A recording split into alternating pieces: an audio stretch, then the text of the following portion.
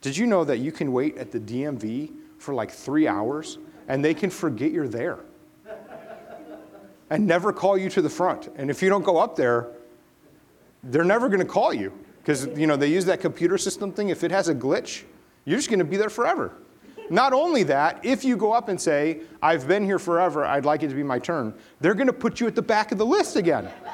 And now you got a 2-hour wait again. I'm not bitter. But this is true, isn't it? The Lord is not like that. The Lord hears our prayers. The Lord responds to our prayers. You're not at the back of the line with God. You're at the front of the line. How incredible is that? Did you know that's only through Jesus Christ? Because sinful people cannot just enter into God's presence. Cannot. Why would he listen to our prayers? He's so holy. He's so powerful. He's so great. He's so good. All those things, yes, but also he is high above. And you can't just walk in willy-nilly. It doesn't work that way. Think about any king in history. If you were just for a historical example or any leader, if you just walk in, the Secret Service or Palace Guards or whatever, they're going to stop you because you don't just get to walk up to the king. But through Jesus Christ, through his death and his resurrection, he pulled us into himself. He made us new creations in himself. The Holy Spirit is in you. The Lord himself is ever interceding for us. And he has made us to be joint heirs who sit at the right hand with him. And so when we pray, ready for this? It's as if Jesus himself is praying. That's amazing. And just so for your expectations, sometimes God answers no. That doesn't mean if you say, Lord, I really just a red Ferrari. It doesn't mean he's going to be like, oh, whatever you say. But it means in line with his mission. It means as his Spirit is moving us. It means we get to participate with him in his rule. It means that the things he cares about get impressed on our hearts. And as our prayers come up, it's effective and powerful because he's made us righteous. The prayers of a righteous man are powerful and effective. How is that possible when we're all screw-ups? It's possible because he is righteous, because his work is perfect, because he made a complete work in us to make us his own. That when we pray, it is powerful and effective, and he hears us, and we're at the front of the line. And sometimes the answer is no, and sometimes the answer is later. That's not for now. And sometimes the answer is yes, but I'll tell you what, isn't it great to be in line with what God is doing? I was watching a little program the other day. I'm not even started yet. I'm sorry. I was watching a program the other day, and it was a bunch of guys riding bikes. And one guy had one of those GoPro things on, those little cameras that you can wear on your body. And he was doing, it was bicycles that you pedal. And so there were thousands of people riding bikes. It wasn't a race. It was some kind of benefit thing or exhibition. I don't know. Anyway, so this guy is doing one of those wheelie stand things on one wheel and driving fast through everybody and going. And the whole time I was like, oh, don't fall. Oh, he almost hit that guy. Just because if he falls, everybody falls. I mean, it's packed. And he's going all over the place. And I'm watching this happen.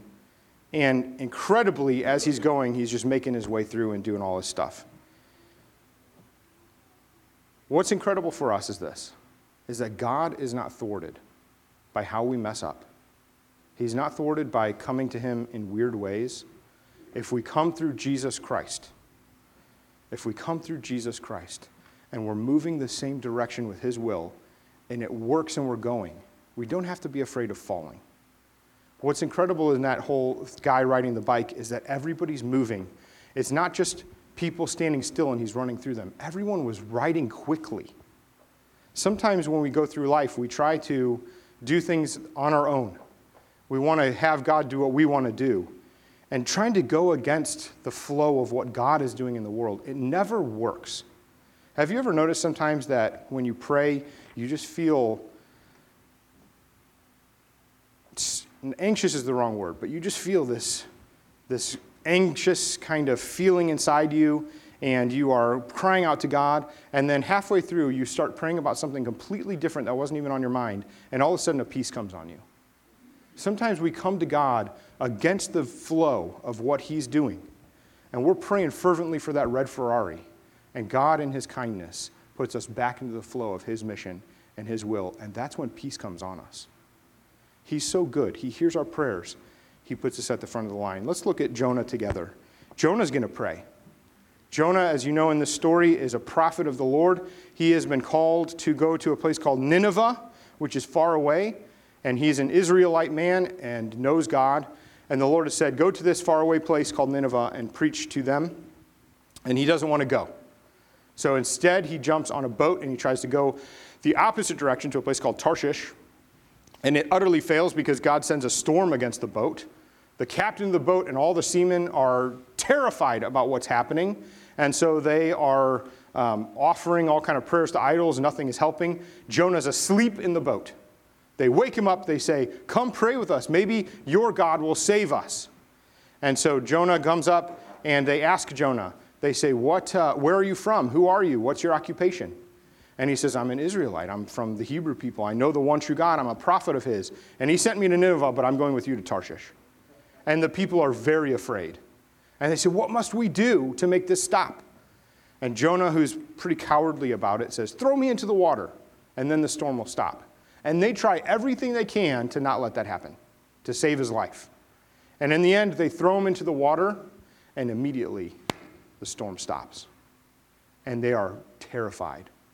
This time in fear of the one true God. They offer sacrifices to him. They make vows to him. And God appoints a fish who swallows up Jonah to take him to Nineveh. It's an incredible story. We're going to start reading here of a prayer that he prays while he's in the fish.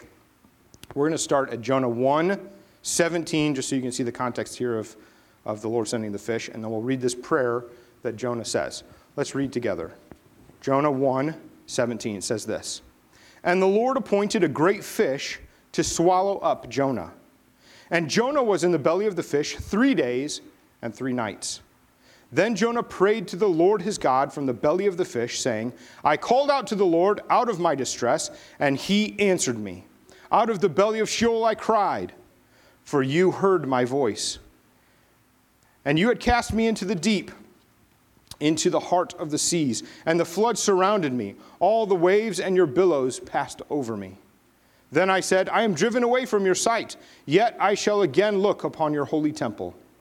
The waters closed in over me to take my life. The deep surrounded me. Weeds were wrapped about my head. At the roots of the mountains, I went down to the land, whose bars closed upon me forever. Yet you brought up my life from the pit, O Lord my God. When my life was fainting away, I remembered the Lord, and my prayer came to you in your holy temple. Those who pay regard to vain idols forsake their hope of steadfast love. But I, with the voice of thanksgiving, will sacrifice to you. What I have vowed I will pay. Salvation belongs to the Lord. And the Lord spoke to the fish, and it vomited Jonah out upon the dry land. Praise the Lord for his word. How many of us would like to be able to pray like this? It's a cool prayer. If you'll bear with me, there are a couple elements in this prayer that I find surprising that are missing from it, that I would expect Jonah to say. Let's look at this prayer in depth and kind of go through and figure out what do the words mean together. So bear with me as we do like a little Bible study and actually look at each stanza, if you will, of this sort of poem prayer and see what is he really talking about. Is that okay? I see the English teachers are like, yeah, that sounds good.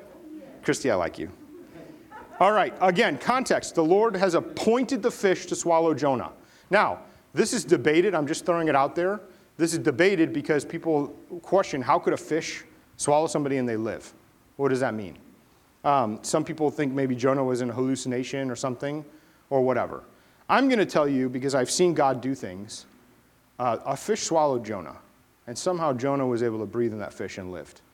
And 3 days and 3 nights he was in the fish. That's important theological context to us, because if we start this discussion and looking at this prayer from a concept of Jonah's hallucinating, then it doesn't really matter what you pray, does it? But if we start this discussion from the context of the Lord God who created the heavens and the earth has power over every living thing, over the seas, over the stars, over everything, then your prayers matter a lot. So in your head, you have to decide, do you believe that this is what God did, or are you going to try to make up some kind of excuse? I'm telling you that, and I'm saying it kind of bluntly, because if you're going to make up an excuse about how this worked, then you're already trying to formulate a way to manipulate God in your own mind. I'm just being honest with you. Your theology, what you believe about God, dictates how you live. So if you believe that God is not really powerful and that this is just a good lesson, you're going to start from the wrong foot. Instead, open your heart. Open your mind to say, Lord, you are more powerful than me and do things I don't understand. Help me to understand and know you. And it will change your perspective because God is faithful to speak to us according to his word. Everybody okay? All right, good. Here we go. We're just throwing out bold things this morning. All right, 2, verse 1. He calls out to the Lord out of his distress, and God answers him. Why is that a big deal, you think? Semi-rhetorical. Christy, why do you think that's a big deal? Because he's running away, right? Jonah has gone the opposite direction from what God told him to do. The Lord said, go to Nineveh. He went to Tarshish, literally on the other side of the known world.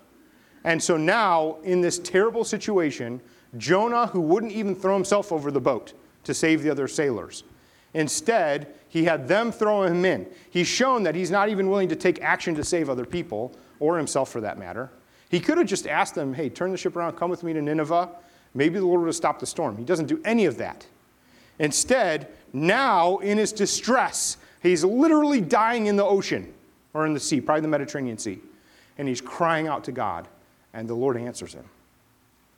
Praise the Lord. That's a big deal. And so now out of the belly of Sheol. Sheol is a Hebrew word meaning the place of death. So it kind of would be like, we don't really have this same word in English, but out of the pit of hell kind of would be the idea. And in the situation, that's really literally where he is. So if you've ever have you ever been swimming at night in a lake? And not in a swimming pool, or even in a swimming pool. In a swimming pool and the light goes out and it's dark, and you are convinced that Jaws is in there. That feeling is terrifying, isn't it? So here's Jonah. He's in the water, but he's sinking because there's a storm. And the Lord calms the storm, but he's under the water. He's in a bad place. It's not a good situation that he's in. And so he's crying out to God, life and death. So now, not only is he in that situation, but the Lord has, because he's praying from the belly of the fish, swallowed him in a fish. Maybe the fish was a whale and it was like this big. And he's walking around like that old movie Pinocchio. And he's walking, there's a ship in there and he can just kind of hang out in the ship and there's light. What if the fish is just the right size to swallow him up? I don't know. It doesn't tell us. But what if there's not enough room for him to move around and it's like being buried alive? There's air to breathe, but he can't move. What if it's like that? I bet it's like that. And I'm saying that because he becomes a picture of Christ for us, 3 days, 3 nights in the ground, in the tomb. The tomb is not big. It's death surrounding him. And you get the feeling, don't you, of death is surrounding Jonah. He's right on the precipice. He could drop off and die any second. And yet God heard him when he cried out. And so there's a lot of emotion that we don't feel when we just read it. That when you think about the context of what's happening, the darkness surrounding him. He does not have a Zippo lighter. He does not have a flashlight. He does not have a cool little LED thing. He's in the fish. It would be terrifying, wouldn't it? After a while, would you even know which way is up or down? It's terrifying. That's the context of which he's praying. Some of us have been in those places before, haven't we? It's scary, and yet God hears him. You cast me into the deep, into the heart of the seas, and the flood surrounded me. Your waves and your billows, they passed over me. They're going over his head. He's going under. He's drowning. And then I said, I'm driven away from your sight. Why is that surprising? He's running away. He quit. He told God, I don't want anything to do with you. I'm leaving your presence. I'm leaving this office you've given me. I don't want to be a prophet. I don't want to be your spokesman. I don't want to do what you told me to do. I'm out. And now he's saying to God, oh, Lord, you've driven me away. I'm driven away from your sight. You did this. The sailors did it. They threw me in the water. Nope. He did it. This is by his choice. He chose to do this. And yet, I shall look again upon your holy temple. This word temple is really important. It's really important because, especially at this time, this is where the Ark of the Covenant is. The temple is the seat of God's presence in the earth. It's where you can visit with God. It's where you can be close to Him. It's also how you come close to Him. So like we said before, sinfulness can't just walk right into God's presence. How do you come into God's presence in the temple? You come through sacrifice. You come through blood, which Christ did for us. So we don't have to do sacrifices anymore. He's the once for all sacrifice. But because sin needs to be paid for, because it's so big, it's so wrong, because of those things, in order to come in God's presence, there has to be sacrifice, there has to be blood. And Jonah's remembering that. He's remembering the salvation, his people around him, the blessing of the temple, the peace that's there, having peace with God. That's the way in which you have forgiveness. So when he's crying out to God saying, I shall look again upon your holy temple, he's not just saying, I'm going to see you someday. He's saying, I can be made right with you through these things that will happen, through the sacrifice and through you bringing me back, because even though I'm driven from your sight, I know I'm going to see again what your salvation looks like. The waters close in to take my life. The deep surrounds me. Weeds were wrapped about my head. At the root of the mountains, I went down to the land whose bars closed on me forever. I'm guessing he literally touched the bottom in the darkness before the fish swallows him up to save his life. And he's stuck in this situation where he's literally dying. And yet you brought my life out from the pit. The pit is often used theologically for being away from God's salvation, like hell and destruction and death. And so God is saving him from death. O Lord my God, when my life was fainting away, I remembered the Lord. Isn't that good of him? You know, I had a friend one time whose daughter, my friend was not a Christian. He knew about things. He had grown up in the church a little bit. And his daughter was really sick, and I was with him in the hospital. And his daughter was fading, and things were bad, and she had to have emergency surgery. And so he went outside to smoke a cigarette, and he's out there. I went to go comfort him, and he was crying out to God for his daughter.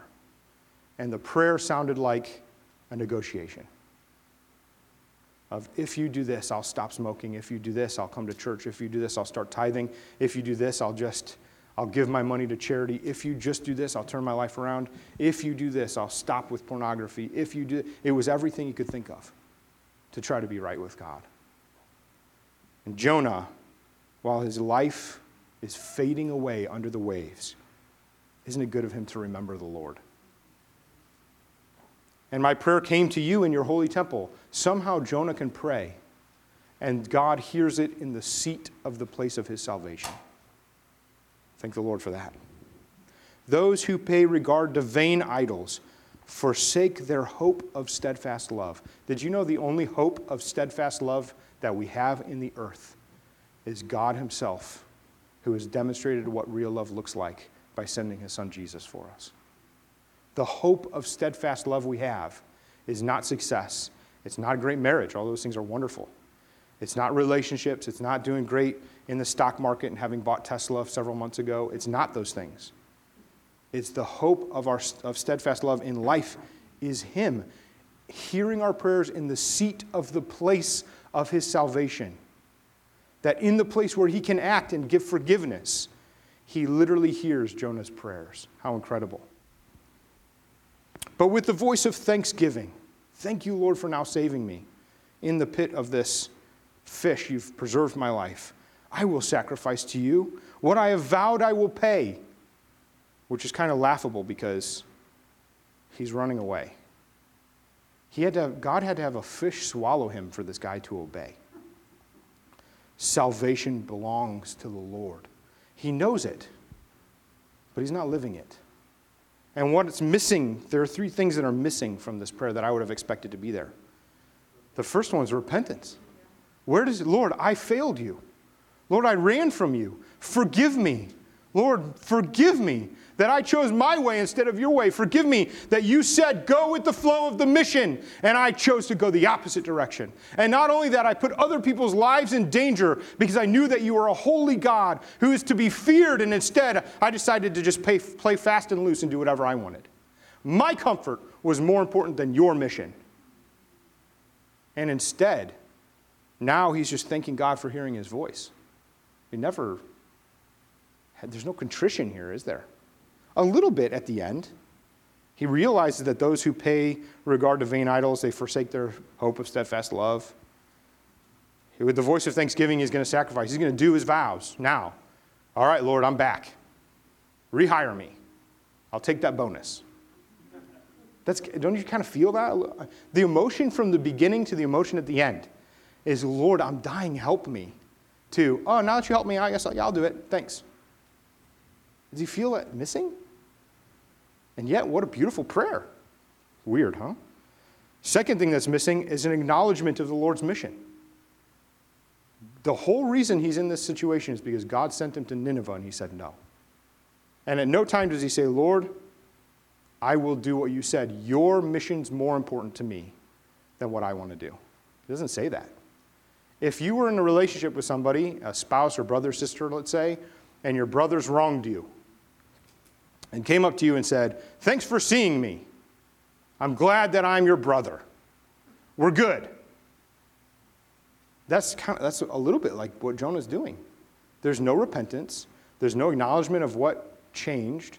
There's no coming back to the family mission. There's just a assumption upon the familial relationship that they have. And that's going to be Jonah's downfall, is he has an assumption of the familial relationship that he has with God as a Hebrew who knows God's salvation and knows God's presence, and he doesn't want to give that to any other people. It's a racist stance. And he's assuming on God that because of what you did, it's going to be okay. Third thing that's missing is a real understanding of the temple purpose. He's using the temple as like some kind of bargaining chip. I'm remembering your temple. I'm remembering what you said. I'm remembering these things. And at the end, I will sacrifice to you. I'll remember the vows that I've said. Those are temple things. But the place of salvation, the role of the temple, the mission of the temple was to be a shining light to all the nations, that they would see God's salvation and his goodness and be able to bring people into a covenant relationship, a real relationship with God where they would know forgiveness and thriving in who he is. Go with the flow of his mission, if you will, instead of fighting against him. And Jonah doesn't acknowledge that at all. He sort of just says, the temple's for me and you gave me salvation. Isn't that nice? Now, there's more going on here, but you can see his depth of understanding, and yet his application is sort of dim, isn't it? And then we get to this verse 10, and it's the coup de grace. And the Lord spoke to the fish. What did it say before? He appointed a fish to swallow Jonah. Now he speaks to the fish. You understand, the fish is doing a better job at the office of prophet than the prophet. Because Jonah is one to whom God speaks. And Jonah's job is to be a mouthpiece for God. That what God says to him, he says to everybody. And now God is speaking to the fish. And the fish is immediately obedient to take Jonah where he needs to go and vomit. Fish can't speak. The best they can do is spew things out of their mouth. This fish is a better prophet than Jonah. And where Jonah has failed, and with his even flowery words to show God, grace and thanksgiving and love, really the fish is doing a better job in one verse. Isn't that incredible? Doesn't it make you sad? It makes me sad. Our prayers are effective because of what Christ Jesus has done. But is your prayer genuine? Is his prayer genuine? In my notes, I have all kinds of notes in my Bible here that I wrote. And at the very top of the page, that's the biggest thing I wrote. Is this prayer genuine? I think aspects of it are, for sure. Is he really in a bad place? Absolutely. Is God saving him? Absolutely. Is he really thankful? Yes. But the heart reception, why is it missing these elements? You know, you can tell a lot by how you pray, by what comes out of you, because the Bible tells us out of the overflow of the heart, the mouth speaks. And so what's in you will come out. This is why it's important that you watch what goes in through movies and media and TV and all that kind of stuff. It's why we give ourselves, partly to be close to God, obviously, but also we want the Word of God to come out of us, don't we? The Lord speaks to the fish, and something comes out of him. Jonah is spewed out on dry land. Would it be that we were like that? That our prayers were genuine and filled with power, knowing what God has said, and it just bubbles up in us and comes out of our heart and spews out from our mouth, not in a way that hurts people, but in a thanksgiving praise to God and glorification of Him and giving people the truth and what they need and love and grace. Think about how Jesus did that. With 1 or 2 words, He just healed people. Sometimes physically, amazing. Other times, just 1 or 2 words brought people back in the fold or gave them the right direction or changed their whole life for the future or changed their vocation or whatever. Would it be that our mouths speak such words to give grace to God, to give worship and glory to Him, and to be a blessing to all people around us? Not just us in this room, but everybody. You know, there's a lot of words going around right now. We live in an interesting age. I remember a long time ago, my dad got his first cell phone, and he was driving me to school one day. I may have told you this because I'm sure I have. It's funny. So we're driving to school, and he's like, check out the cell phone. I'm looking at it. It was one of those Motorola's that's like this big, and it flipped open, and hello? It was great. And so I'm reading the manual in the car on my way to school in the morning, and there was a thing in there that said the news feature, and I was like, wow. This looks awesome. And it was like star 2223 or something. And then you call. And he's like, what do you think that does? And I said, I don't know. They probably tell you the news. Like, you call this number and they just tell you the news. How amazing is that? Like the news desk, I think it was, something like that. So I call. He goes, call it. Star 2223. And guy answered, hello. It wasn't CNN, but let's say it's CNN. Hello, CNN. I was like, Dad, it's CNN. And he goes, wow. And I said, what's the news? And the guy goes, I don't, what do you mean? I said, well, at the time there was stuff going on in Bosnia. I said, what's going on in Bosnia? He said, I don't, why did you call me? I don't know. What are you doing? I said, well, are you the news desk? He said, yeah, I'm the news desk. Why are you calling? I said, well, tell me the news. And we just went back and forth like that for a while. Finally, I hung up because I was embarrassed. And I looked at my dad and I said, Dad, pretty sure we report the news to them.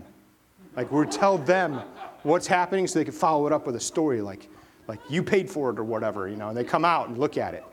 And he goes, oh, that makes sense. Let's not call that again. I said, yes, okay, that's probably a good thing to do. Sometimes we approach God out of the overflow of our heart and we're just looking for all kind of things.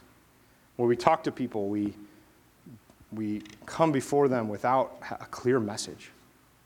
It's not helpful. God has not called us to be receptive all the time. That we can pray and it's just star 223. Lord, tell me what's going on. It's not like that. Prayer instead is with the help of the Holy Spirit who indwells us, God's Spirit Himself. We connect in the flow of His mission that when we open our hearts, when we open our mouths, the Word of God comes out of us to be a blessing to everyone around us. Roy, can we put up our cartoon? I have a cartoon here for you. Here's a guy. If you can't read it, I'll read it to you. This guy looks like some kind of shepherd. It's probably Jesus. He says, hey, let's go find that one lost sheep together. What does the sheep respond? Nah. Right, it's a sheep. Nah. And then the sheep says, we care. It's just that we really like the barn. And we've been decorating it for you. This will be great. What's his expression? He's not pleased, is he? He says, plus, why do you only care about the lost sheep? Don't all sheep matter?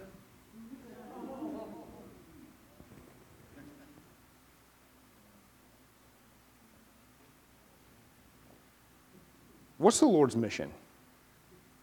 Is He about political power? Is He about wealth?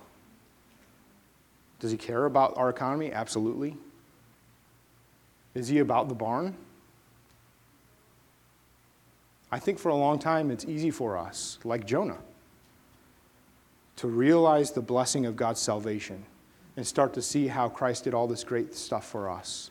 He made us His, gave us life. He saved us in His salvation. He's raised us up with Him that we would know Him. He's given us His word. We feel great when we're with Him. There's nothing like being close to God. It feels complete, doesn't it?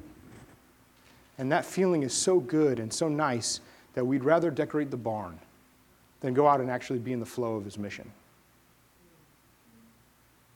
In our world right now, for our short time, 15 seconds of fame or whatever it is, we've had an attention span of 1 second for a long time, haven't we? Pretty much since cell phones came around. And now for 1 second, the whole world is turned toward racism and segregation and economic problems and COVID and death and viruses and elections coming up, and there's all this stuff. And I'm asking you this, is your prayer genuine? Are we praying because we're afraid that God will turn the tide of political power and that might affect us? Are we afraid about the economy going under, and so our prayers are really about God preserving the stocks that our finances are built upon, or our jobs are built upon, or our future security is built upon? Or are we willing to go with him in his mission to save the one, to go outside, to look around and see where things do not reflect his kingdom, and instead say, Lord, help us, use us. And I'm telling you right now, I, Stephen Ottolini, don't have all the answers of what we should say in every moment. I know Jesus is the answer, and you do too. But in every moment, looking at all the problems of the earth, looking at all the problems of Chesterfield or St. Louis or O'Fallon or St. Charles County or whatever it is, of which there are many, I don't know all the answers. But I know it's going to start with genuine prayers to be in line with God's mission, not like Jonah, just assuming on God, and then seeing a fish who's a better prophet than him, but instead as the prophetic people of God, to stand on his word and look out and let our prayers be genuine, that where God's mission goes, where his Spirit leads us, we move that way too. Because our heart's desire is to see him reign and him glorified. And it does not look like racism. It does not look like brokenness. It does not look like glorified barns. Because God's glory fills the whole earth. And the barn doesn't really matter that much. So what should we do? We should start by looking in our own hearts. What do our own prayers look like? Are they genuine? Are they always about us? Or do they ever go outside the gates of the pasture in which we are in? Are our prayers in line with his mission, or are they really about our comfort? And do we have a heart for people like God has? Or do we have a heart for making the barn better? And I'm talking about literally the physical church building, but I'm also talking about the castle that we all have, whatever that is. I have I really like guitars as a hobby, and so I own probably too many of them. And I found one time that was for sale, and I didn't recognize the brand. I was confused about it. And so it was cheap. It was like $50, which for a guitar is really cheap. And it looked really nice, so I went to go see it, and I was like, wow, this thing is awesome. And the guy's like, yeah, I just don't play it. So I bought it, and I was like, man, this thing is a cool-looking guitar, but I don't know anything about it. So I brought it to James Gast, who's a blessing, and he's a musical guy. He knows everything. So you ever have music questions, talk to James. He'll help you out. I said, James, what about this guitar? He's like, this is a British Spectre. These are famous guitars. They're great. It's missing this little thing. I'll fix it for you. This is an awesome guitar. How much did you pay for this? I said, $50. He was $50. What? He goes, man, these things are a couple $100 easy. $50? I said, yeah. And then I went home and I'm looking at this guitar and he set it up for me. It's all nice. I played it once or twice and then I set it down and I picked up my phone to see if I could find another deal. Because God blessed me with this great guitar. But rather than investing time into using it toward his glory, I instead was concerned about maybe I can benefit again. Maybe I can find somebody else that we don't, because I wasn't taking advantage of the guy. I didn't know what it was. He didn't know what it was, right? Maybe the Lord will do that again. Lord, do that again. That would be great. If you do that again, I'll know you really love me. And we laugh, but we all believe it. We all do. Lord, how do I know you really love me? What have you done for me lately? It's Jonah's spirit. Isn't it sad? But God's spirit is outside the barn. It's outside the fence. It's not just our gain. It's his gain. It's his mission. It's his glory. God is for you, yes. But understand, when you pray, God is for his mission. And he's for the sheep that he's finding. And so if we turn our eyes away from Black Lives Matter, or we turn our eyes away from COVID-19, or we turn our eyes toward trying to just have political favor come November, we're going to miss the mission of what God is doing. Instead, we've got to turn our eyes toward, Lord, what are you doing? And give me opportunity like Jonah, that I can speak clearly wherever you put me. And then we'll see what God does. Because I don't know all the answers, but I know if we start with genuine prayer, he will hear it, and our prayers are powerful and effective. And he may literally change the world through our prayers. How incredible would that be? And using us, his people, to do his mission that looks like discipleship in the world. Amen?